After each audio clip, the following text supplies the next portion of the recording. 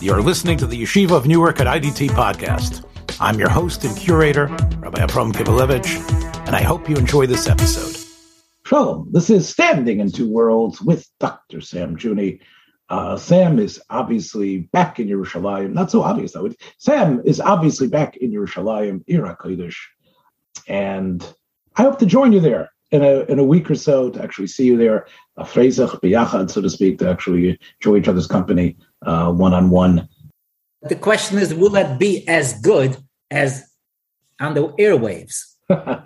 So in other words, yes, Sam, that's stealing my thunder appropriately. Yes, even though we do it's all right. Even though we do have now these monthly get-togethers where I can see your visage and you can see me and Dolly and everything that we have here, and I can see what's going on with you.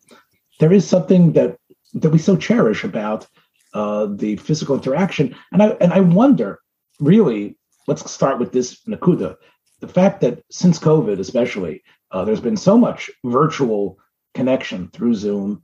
And even before that, with the advent of iPhones and FaceTime, the difference between actually being in the same room as someone when you've seen that person consistently and often.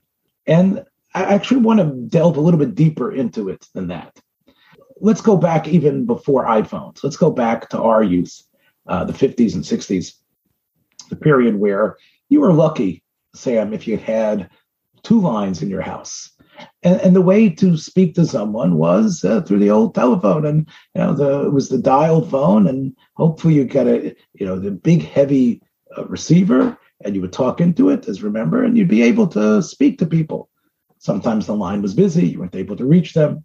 There was no call waiting to know that somebody was calling, and yet I wonder when those conversations did occur, where it was you didn't see the person's face, you didn't know what they were doing. There was, I think, and I'm going to put this on the table for you, there was a certain significance and importance of those conversations that when you have FaceTime, when you actually see the person and see everything, you're right, the person could blank out certain things and put a fake background. But there was something about that conversation where it was just the words that were floating from you to the other person and back. I think had a certain power and significance that the FaceTime experience and the Zoom experience doesn't have. And I'm wondering, since Sam, the genie's out of the bottle, right? It's true, FaceTime and Zoom and its cousins and brothers are here to stay. What psychological price is that going to pay? And people's interaction with each other, where it's going to be almost presumptive, where when it's going to be a verbal conversation, the verbal conversation will be tethered to facial recognition as well. There's a certain, as you know, amount of privacy and aspect that you abandon when you speak to someone straight off. How is that going to change normal interaction, even intimate interactions of conversations? I want to stake out the playing field over here by just a counterpoint so that we can have this mapped out nicely. Remember going to camp, right? And of course, I don't like it. I'm be away from my parents and my family or whatever. And they said, no, don't worry. We can always write a letter, a postcard that you'll get 2 weeks later. And then if the worst comes to worst, the phone call. And I remember also being in the dorm as too young of a kid. And then getting, there we would actually talk on the phone with my parents, for every night even. It wasn't good enough. So what I'm saying is that you're presenting the non-visual, like just phone call, in contrast to the visual. You're not contrasting it to being in person, although one can extend where the track you were going to, saying that there is even a plus to just speaking, where you can concentrate on the content versus when you're with someone, when you concentrate on a whole bunch or you get distracted by a whole bunch of things. There's the other counterpoint also that somehow you yearn for something closer, at least kids do. And I imagine overgrown kids like all of us probably yearn for that as well. So I just wanted to throw that into the pot before we start dissecting what's going on over here from a psychological or social level. Well, let me just tell you that when I was growing up, and I know that our parents had some similarities, but with my father, every long distance phone call was sort of like going into enemy territory and basically getting that bomb and making sure that you disconnected and running away as they shouldn't catch you, because it had to be quick and fast, right? It's long distance. You're talking about the cost. You're talking yes, of course, because all those calls were long distance, and we had to be worried about every minute that we were talking. Yep. So there was a lot of pressure in those long distance phone calls. Sure. To make sure you got it right, and okay, that's enough. Hang up, because I know those bills were going to be looked at the end of the month.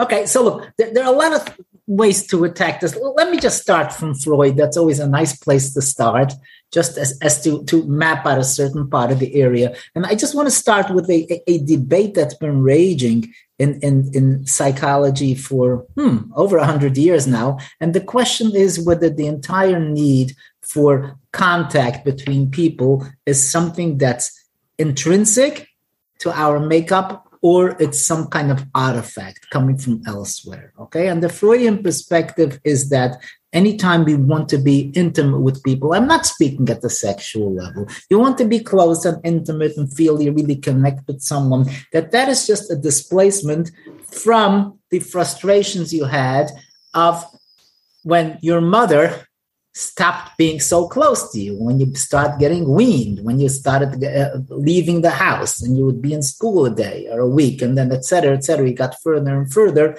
that you yearn for that. And then since your mother is not around anymore as such a close companion, you displace that on friends, on people, on spouses. But really it's just a cry in the dark saying, oh, how I wish I can be back with mom and always be carried around and be held so close and be secure. And then the counterpoint to that is something that's called object relations theory, which is where...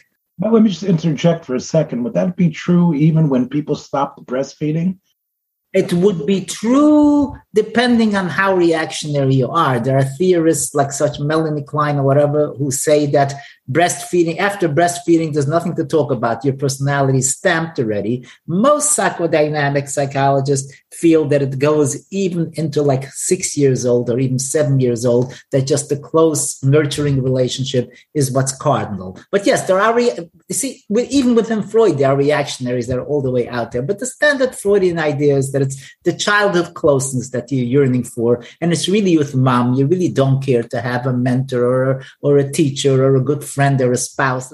It's all like a secondary substance. But how much is it tethered in the oral satisfaction of nursing at her breast? No. That's just, there are other kinds of satisfaction we have, being secure from danger, being taken care of physically, even being encouraged to develop your identity as a little kid.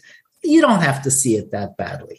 You don't have to, in that much of a restrictive way. But I just want to say object relations theory basically says that Freud is mistaken. And these are almost all of Freud's students. And this is like most of psychology and all of psychiatry today, which maintains that we have an intrinsic need for closeness. Okay. But be it as it may, if you have that real she'ifa for closeness, which is really a given, either because of a displacement or not, there are some difficulties with all of communication if it's to serve as a substitute for closeness, because we delude ourselves that what we really want to do is talk. What you really want to do is just cuddle, on your mother's bed in a blanket while she's there watching TV. It doesn't matter. That's what you're striving for. The closeness, the talking and the sharing and the crying and the laughing is just a way of reminding you that you're there, but you don't really need it.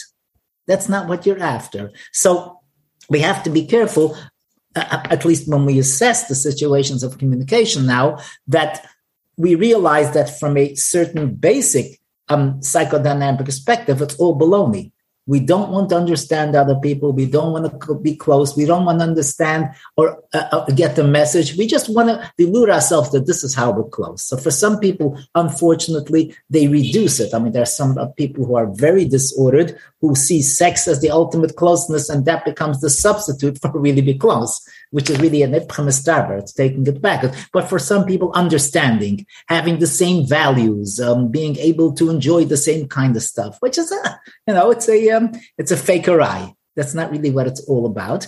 But if you take the perspective that we need to have close relationships, because that's part of our makeup, those things are as real as cuddling with on your mother's bed while she's watching TV, because you are having a close relationship. So I just like to mark that out theoretically when we contrast these things. And then, I'm sure you want to get into a host of practical issues of what it means to maintain a long-distance relationship with your family, with your spouse, with your children, using phones and videos, and what does it do to us, and how does it basically emaciate our personality, since we are obviously programmed to be close. And this is like a closeness, like, I have 6,000 friends, who couldn't care less if I dropped dead.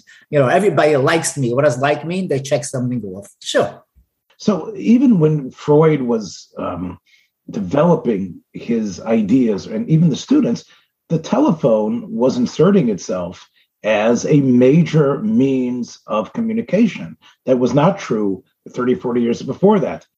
And I just like to add, there was insertion of that major means of communication and a major distraction from relationships. Because now you can talk, and that for an adult is supposed to be most of the reason why you want to relate to somebody is to talk and to share ideas.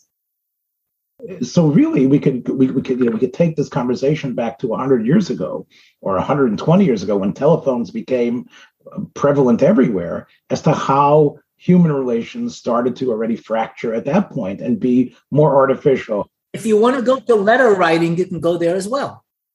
Okay. In other words, now we're really going back at a period when, let's say it even better, Sam, not so much letter writing, but when the efficiency of sending letters. We know even from the medieval age, there were letters that would go from one city to another, from a esteemed rabbi to another one. But it might take weeks and weeks and months until the answers came back. What happens with the Enlightenment is that the European countries and encountered what was going on in the United States as well.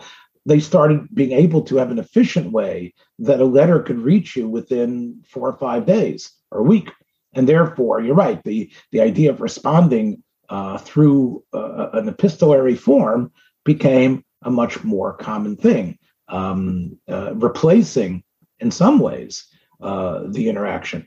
I think that most of us applauded that, if we had lived there, we would have applauded that new sort of, I would call it an invention, but really it's more just the progress of the world, the globalization of the world, because people could become great friends through letter writing.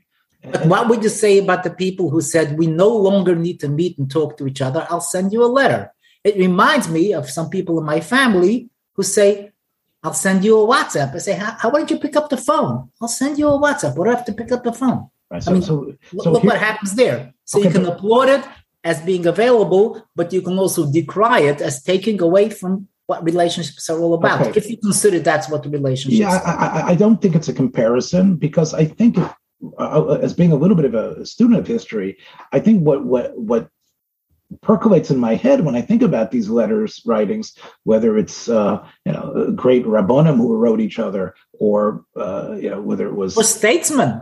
Major statesmen, right? Sure. Whether it was Jefferson writing to Adams, was that the care and quality of the writing, yes, was stupendous. And what I find as a student of rabbinic literature and even of general letter writing is that you see the carefulness that the responses were. They would take the sections of what the person had written and they would write their responses. Sure. You're basically contrasting sometimes even a good lecture and a published paper. A published paper is so much more sophisticated from the same rabbi or the same professor. I agree, because you have time. Or this podcast versus read one of my articles. It ain't the same. Right. But again, we'll talk about podcasts, why people have been gravitating towards, and what podcasts are about. I don't know if I can hold forth in an expert way, but I think I have a certain gut sense as to why people are connected to that. But I think when letter writing became more standard, became more available through the postal service, so to speak, I think people became a little more thoughtful, and in their responses, they realized that the essays, so to speak, they would write were actually personal appeals, and the language they would use to that other person would be measured and interesting. Your WhatsApp people just want to write the quickest emoji and a couple of little points and then get on. As a cute historical note, I remember when they started curtailing daily mail service. I remember they said there's no mail on Saturday. I felt that I was kind of losing my connection to the world until this electronic stuff started coming in. But there was a period, I'm talking like 30 years ago when they started curtailing. I said, wait a moment, how can you deal one day without the mail? It's not going to come in. I'm not going to know things. I'm not going to be able to be in touch with people before the electronic communication kicked in. So that also, sure. I should tell you, though, I had a very close friend who worked in Bell Labs and was quite the ultra intellectual.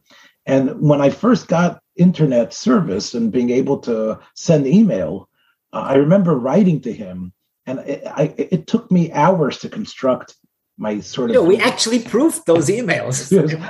My letter essay to him. And he wrote me back in very quick, turgid, just very prose, just to the point.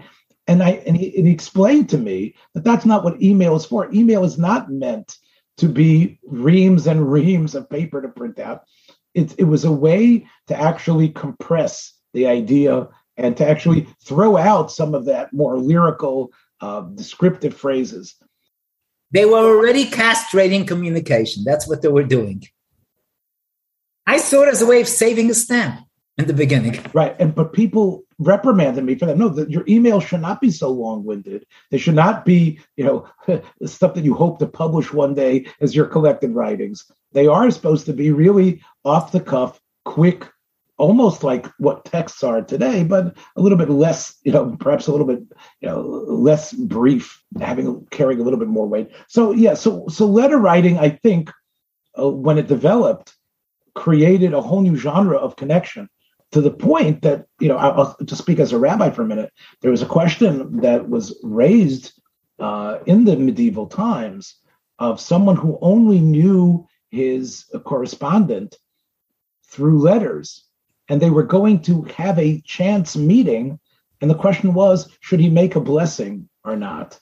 Because if you haven't seen a person within a year or a long time, there's a bracha that you make, whether it's the bracha of Shechianu or the bracha of Mechayim Esim.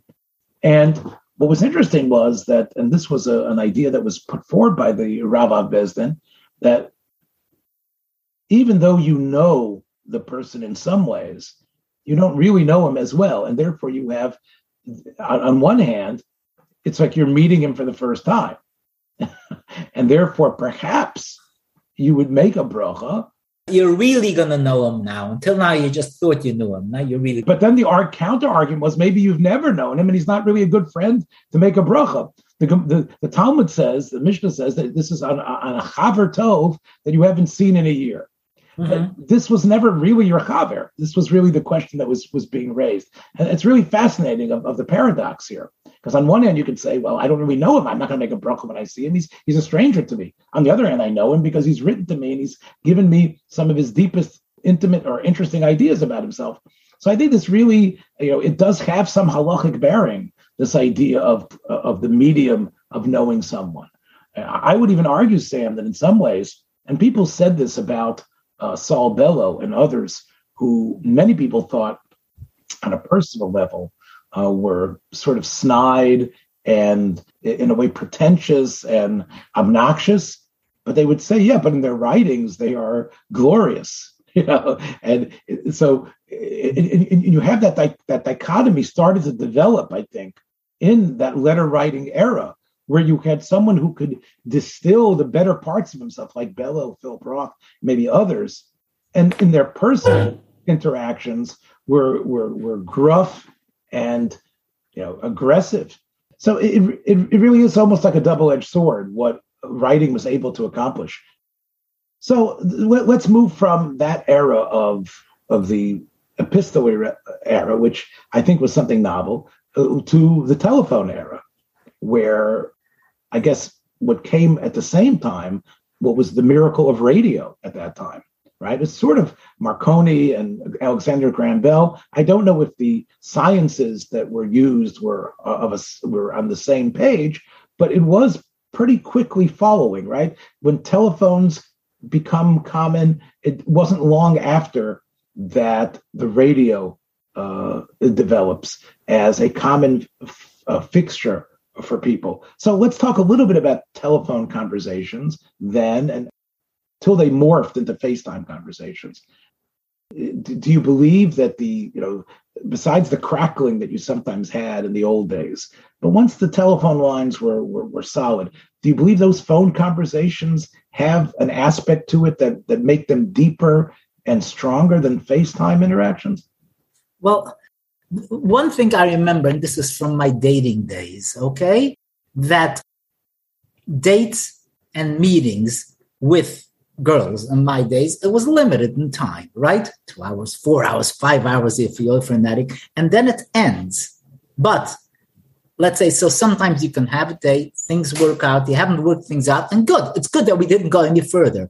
You can't escape it because you get a phone call saying about that thing we talked about, and that ruins me until 4 a.m. because that conversation, and I can't escape it at all. So in a sense, it was a way of tethering you in to something that can become, and actually did become eventually for me with one of these young ladies. I've been with her for a long time now, but it tethers you in to being more intimate and closer and sticking to what really matters rather than be able to brush it off. So I found that telephone there in the sense almost forcing you to be more closer and being forced to actually tune in to the issues that you were able to not tune in before. But again, if you said, well, why do we even need to meet?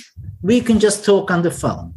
So there, the question goes back to Freud and object relations. Are you really relating to the person then? Because it all becomes then content. It's not just, sometimes I remember like being with people saying, I just want to be here. It's fine. The sad cases like when you're Menachem Avel, right? So the halacha is that you don't start speaking to the bereaved person at all, because sometimes they just appreciate, sometimes they don't want you to be there to begin with, but sometimes they just appreciate being with you. And sometimes I remember wanting to go home or be with my parents just to be there. And that's something that they follow. So again, it does, and it gives you more opportunities to connect. The question is, are those connections good enough? Do they supersede the intimate connections that you had otherwise? And I don't think it's a yes and a no. I think it does some of that and some of the other. But, for the intellectualizers, they can say, oh, that really didn't matter at all, but this matters. For the reactionary theorists like me, I say, well, this new stuff doesn't matter because the real stuff is the connection there. And I think it's both of them are true and not true at the same time.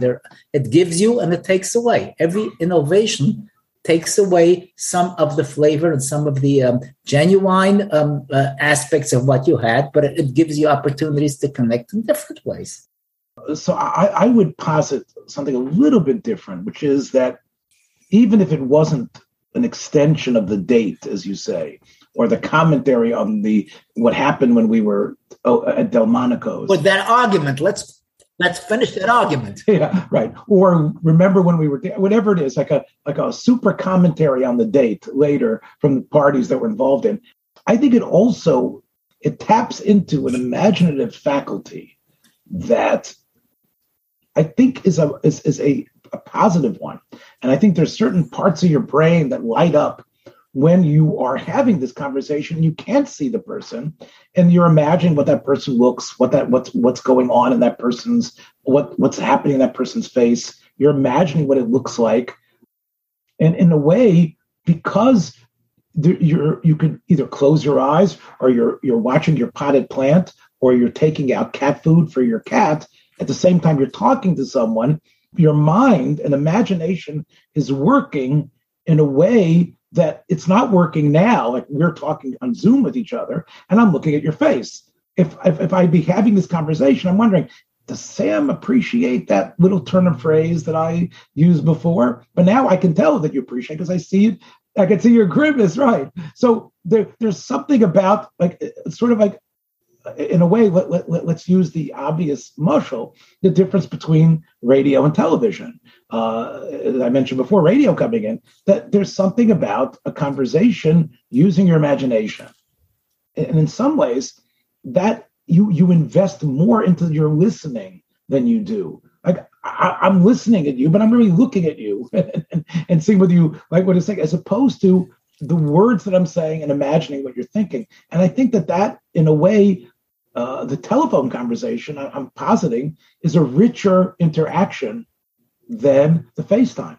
You're saying something very profound, and I'm saying that from my Freudian perspective, because since I see the need for intimacy really harkening back to some old unresolved issues with mom, that basically it's much easier to put me into mom's shoes when you don't see all the trappings which say this guy doesn't look like mom and doesn't talk, but when you are talking on the phone, you can construct, at least in the back of your mind, you can imagine, I could be having the same conversation with mom, but not when you see the guy with his beard. It doesn't work. Sure, but that's something very profound, that basically we're looking, we would call it in psychology, a projective understanding of what a novel is supposed to be, or what even the relationship is supposed to be, that it's only supposed to be a foil in which to replay things. I'm sure you know this, that in Freudian theory, even marriage is basically just a recapitulation of some old relationship you had with mom that you can no longer have. For the women, the old relationship you had with dad but didn't really work out. Well, now you have a chance to fix it and work it out. So there's something very profound to that, but it also, in a sense, takes away from the importance of the actual experience, saying we're just using this as an excuse to get to some old issues, or I'm reading Hemingway and I'm getting it into interpretation, which has totally to do with my neurosis, and Hemingway never would have plugged his neurosis into that picture. Right, but that's really art. That's art, right? See, I think of that more in terms of art. I personally don't think of literature that way because I'm just too OCD with content. When it comes to art, I'm willing to say, okay, there's a lot of room here. I can even go as far as to say that the artist or the sculptor actually wanted to leave room for me. I don't feel that way personally with literature, maybe because I was raised in an environment where literature was not valued and it was totally just read to get the message and understand the sociology. But you're more sophisticated that way, and you have a more like urbane education. So for you, sure, you can probably see the latitude that authors try to put there. And I'm sorry that I don't see things your way. I sort of see it the same way, people have ascribed to Da Vinci's Mona Lisa, that it's clear that some of the things we are thinking and seeing in that portrait are very much 21st or 20th century observations, and maybe reflective of the era that we lived in post the atomic bomb. Which wasn't necessarily true in the Renaissance, but that's really the nature of lasting art. Basically, you're saying we don't even care what the artist had in mind. He gave us a tool to delve into reality and into personal reality as well, using his product as a springboard. Sure. But getting back to the interpersonal connectedness of that a telephone conversation is, I think that it's possible that the relationship is more one-sided than we think, because if it's through the telephone, the person was imagining, but still the voice of that other person was inspiring my imagination. The voice of that other person was allowing me to sort of construct an idea about that person that might be richer, as I said, than having that person physically in front of me. I'd say richer and also more personally relevant.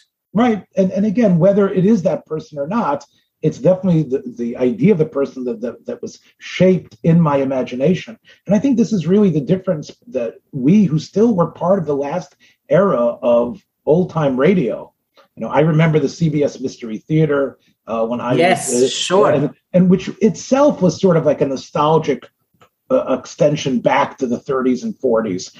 You don't remember The Shadow or Edgar Bergen or any of the Mercury Theater offerings. Neither of us were alive, but we know that by the time you were growing up in the 50s and myself in the 60s, radio was on its last gasps.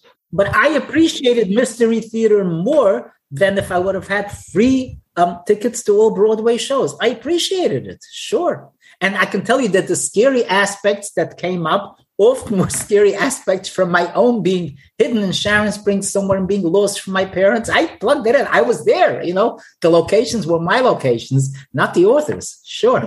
So, and that came from sitting there listening to the radio and imagining what it looked like. I know you shared me with a previous conversation that you spent quite a number of hours almost every night with your radio plugged in.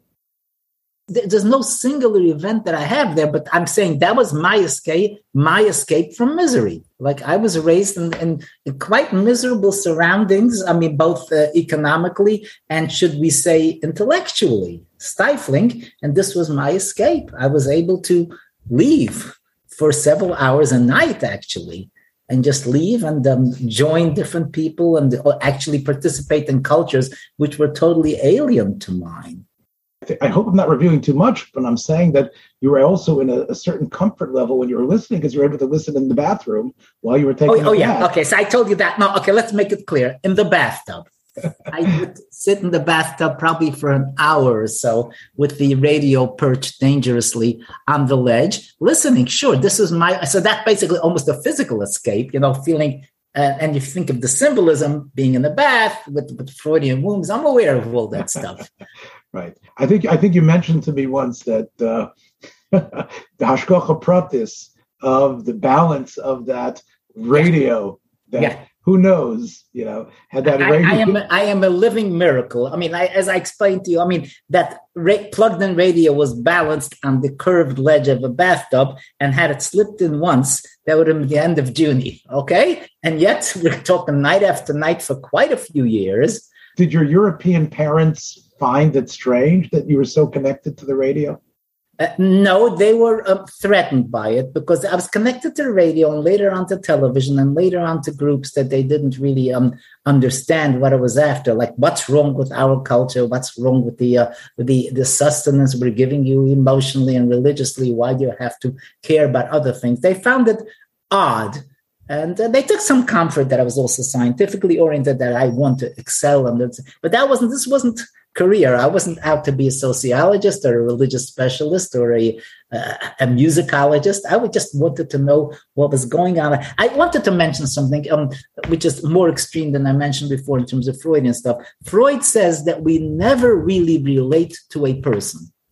What he says is that basically we take the person, we internalize the person, take from him or her what it is relevant to us, then project that out onto the person as a screen, and that's who we relate to. So in other words, what I'm trying to say is that the relationship that I have with you even is not you. It's you as I like to see you insofar as it pushes certain good buttons for me. So that's important to know, that the relationships themselves, you can go on the objectivity, which is why your profound statement of before, that when you have modes of communication that only focus on certain specifics and leaves the rest up to you, that lends itself so much more for you becoming an emotional foil for me, because you really satisfy aspects or identity issues which are not really you, but that's fine. It's very important, I think, what you're saying, because you won't be disappointed when you discover the ugly truth, because what I am... Well, who's looking for truth? That's right. I'm looking for that mannequin that represents what I like, in terms of making me feel good. So even though now I discover that there's this skeleton or this ugly aspect of that person, I just have to work hard to cauterize that wound, and close it up, to go back to that fictional person that I was connected to. This is a little bit dehumanizing on an interpersonal level, but it's MS, right? It's truth. We have to... Well, look, we all perceive... I see it a little bit different, Sam. I see it almost the other way. I think that when I talk to you in these conversations, and people who've listened to my podcasts with different people, they say, I'm amazed at how much you know, and I'm amazed at how different you are with everybody, right? In other words, and again, without... There is no true Rabbi Kivelevitz. You are someone who just rolls with the punches. No, but my point is that my relationship with you it has a different cadence, has a different back and forth and give and take, terms that I might use. You might say it's on a different plane. Each person, you have a different plane for the commonality of the relationship. Sure. Right. And therefore, it's almost like you represent a certain aspect of myself. It's sort of what you're saying. It's the mirror image of what you're saying, in a way. And I think when we talk about radio versus television, the couch potato aspect of just absorbing, let's take it into now what has happened and where we started today, which was the FaceTime Zoom experience, which has started. It demands looking at that person much more than you would even in a real conversation. Even if you'd be sitting, Shmuel, with me here in Jersey, or when I'm going to come to Yerushalayim, we have other clues and tells, things we could look at and other things. We now have to stare at each other. We're looking at each other's faces. Zoom. You're zooming in on me. That's right. Right.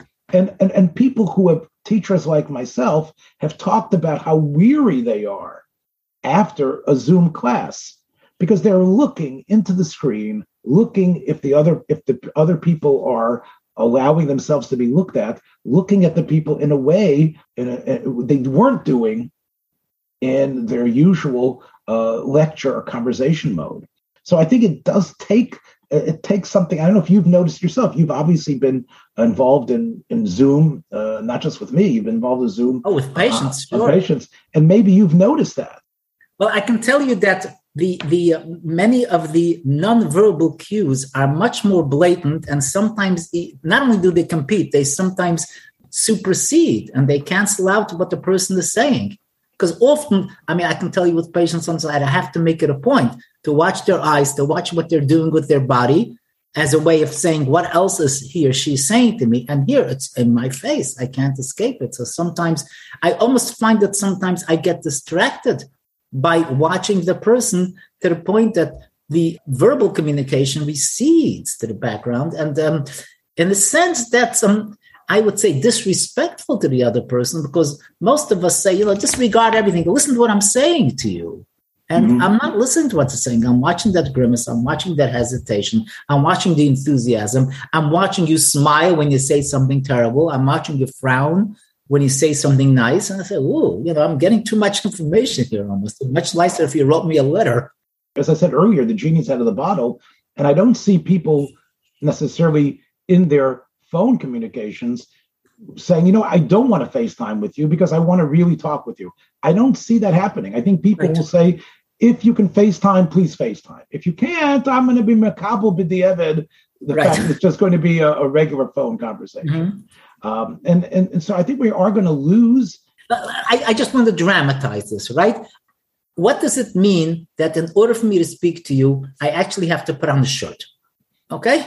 Like, what am I doing? I want to say something to you, and I have to put on a shirt, and I have to put on my glasses, I have to put on my yarmulke, whatever trappings I have of what's considered and I'm also supposed to look at you, right? I can't close my eyes. Come on, that's no way to do things. So realize that we're injecting a lot of other paraphernalia in positions, especially in your case, because I know you like to wash the dishes a lot when you talk to me. So not only I tell you, some of the major creations on WhatsApp occur in the bathroom. I just saw this great cartoon. They said, if you want to go to the bathroom and all the bathrooms in your house are occupied, turn off the internet for a moment. Right? And the comment I got from the guy is that, guess where I sent this brilliant piece of information out from? Yes, there's no question about it that cars and bathrooms and all the places that we occupy and walk through, there's no cessation. There's no escape. There's no escape from all these people who are wanting to get into your life. They don't want to leave you alone, right? And you're not in the game unless you respond similarly. Yes, unless you're available 24/7. Whatever. I used to get, even in the days of email, like when I was a professor for many years before I was very, very tenured, the idea was, why didn't you answer your email? Say, hey, it was 1:30 in the morning. So I see you were on. Why didn't you answer your email? I have to answer? Yes, you have to answer. Yes, and like you say, so much of it's not like when I send a text to someone, I can see when it's read, did they read it in the WhatsApp? So it really, there's no mystery left. Yeah, I want to suggest a theory, and this goes back to something that you touched on before about podcasting.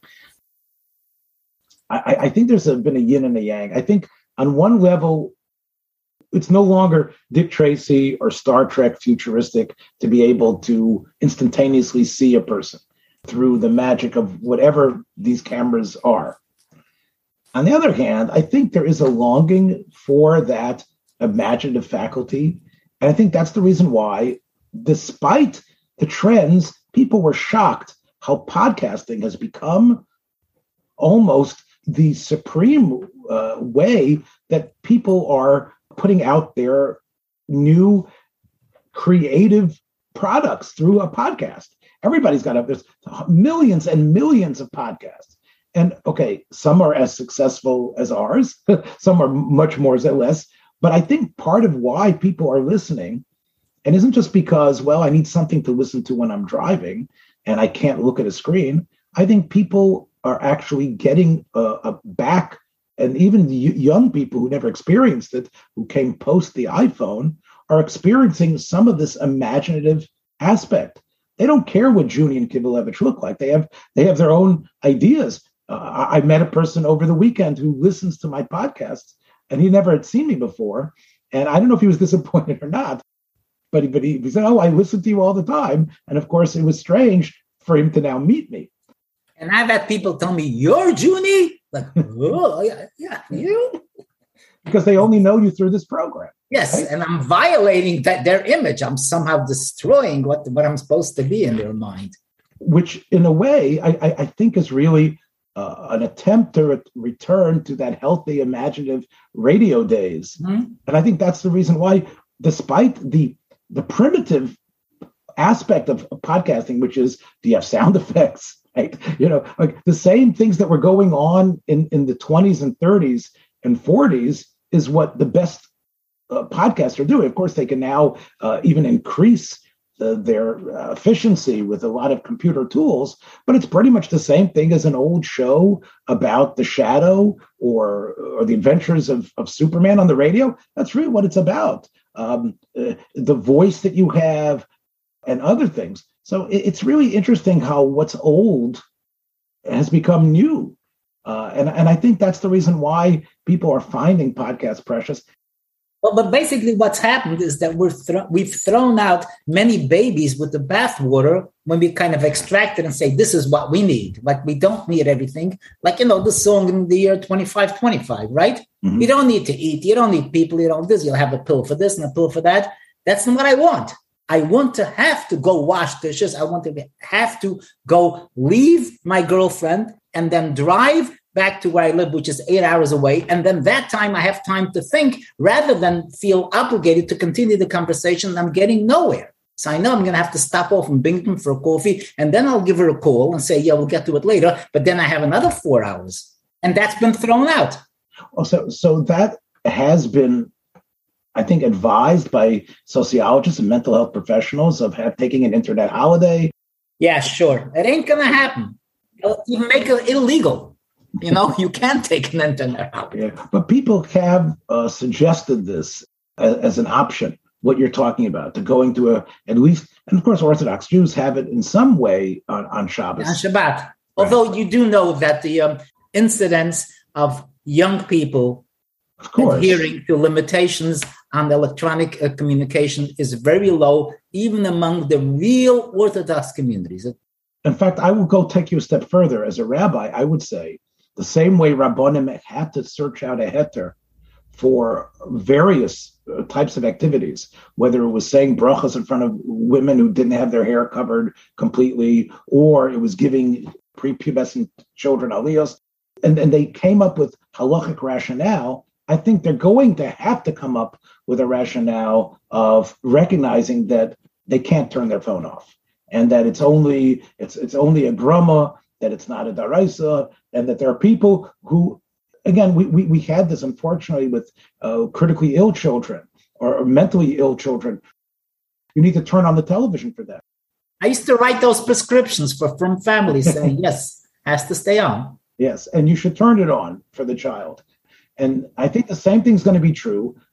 There's going to be situations where, yes, if that person he won't be able to survive without having. And also, a lot of them, I don't know if we want to get into this. A lot of the youngsters have to be given a way to reconcile their avowed religious commitment with the fact that this is something that they're just going to either transgress, or you have to come up with a way to deal with it, because they feel dissonant, they feel upset about it, but it's something they can't control, literally, even though they're not crazy. It's just, how do you live with that? How do you live without oxygen? Impossible. So, and it therefore behooves the halachic authorities to understand who they're dealing with. I think they can almost pull out the anus card. I know medically, especially with psychiatric problems, the rabbi would ask me, is this something that's beyond their control? And I'd say yes. They'd say fine, then they can do it. Okay, and basically transgressing things which you might consider really inappropriate, they say fine. So I think at this token, it's almost like it's a mass pandemic where everybody needs oxygen all of a sudden. Like, you need to have injections. Sure, take it on Shabbat. It's almost like that. I mean, I'm exaggerating a bit, but sure. Right. I think the types of anxiety. Yes, that's what it is. Anxiety when you don't have it. And the sense that, to a point that the person... It's a sense of doom. It's a sense of doom that imposes them. On that note, Sam, we can end today on actually something just happened a couple of hours ago. As you know, I'm going to be going to Eretz Yisrael, and we hope to be welcoming a new baby. And my wife said, you better go get a flu shot, because you're not going to be able to get close to that baby unless you have the 2 weeks of the flu shot. So I went dutifully to get my flu shot today, waited for a while, and the person in front of me was coming back to the urgent care center, extremely distressed, extremely upset, because they were sure that their cell phone was in the examining room that they had just vacated. And they demanded to be able to go in there and find their cell phone. This was a medical emergency. Whereas myself, I don't have it. I'm sure I left it here. And I could see the agitation, the fear, even through the mask that he was wearing, that he had to go and find his object. He had to find it. And it wasn't just because, Sam, of all the proprietary information that was in that cell phone. Sure. It's that don't have your phone, right? And he was allowed to go back and look for it. Perhaps he had dropped it in some crevice. So I think it was very much a reflection of what we're saying, that type of that need that he had. It's FOMO to an nth degree. It's like you're missing out. You don't even know what you're missing out, but it's almost like I see it almost like oxygen. Yeah, food. Like people have anxiety. I go to this country. I eat kosher. What am I going to eat? You start getting an anxiety attack. This reminds me of what Gary Goldman's quip when he was talking about the way we refer to this supercomputer that we have in our hands, and we call it a phone. He says it's like talking about a Lexus and calling it a cup holder, because the aspect of using it as an actual telephone or phone of connecting is really secondary. It is much more than that. It's my way to find out about the world. I'll even tell you, again, another medical story. When I was having a little bit of medical issues lately, and I was questioning what the physician's assistant was saying, the physician's assistant just took out their phone and said, well, I'm going to show you here what it says on my phone about this situation that you're referring to, about whether you can be allergic to this type of medicine. Here, let me just put it on my phone. So even, it's really become almost really like a science fiction world where it's my robotic attachment to myself, and I can't even engage in my professional life without having it ready. Like, your brain is half dependent on it or linked into it. Yeah. Well, okay, my friends, as we know, we will see you hopefully next month. Take care, everyone. Be well. Thanks for joining us for another episode from the Yeshiva of Newark at IDT Podcast. Be sure to subscribe on your favorite podcast app so you don't miss a single episode.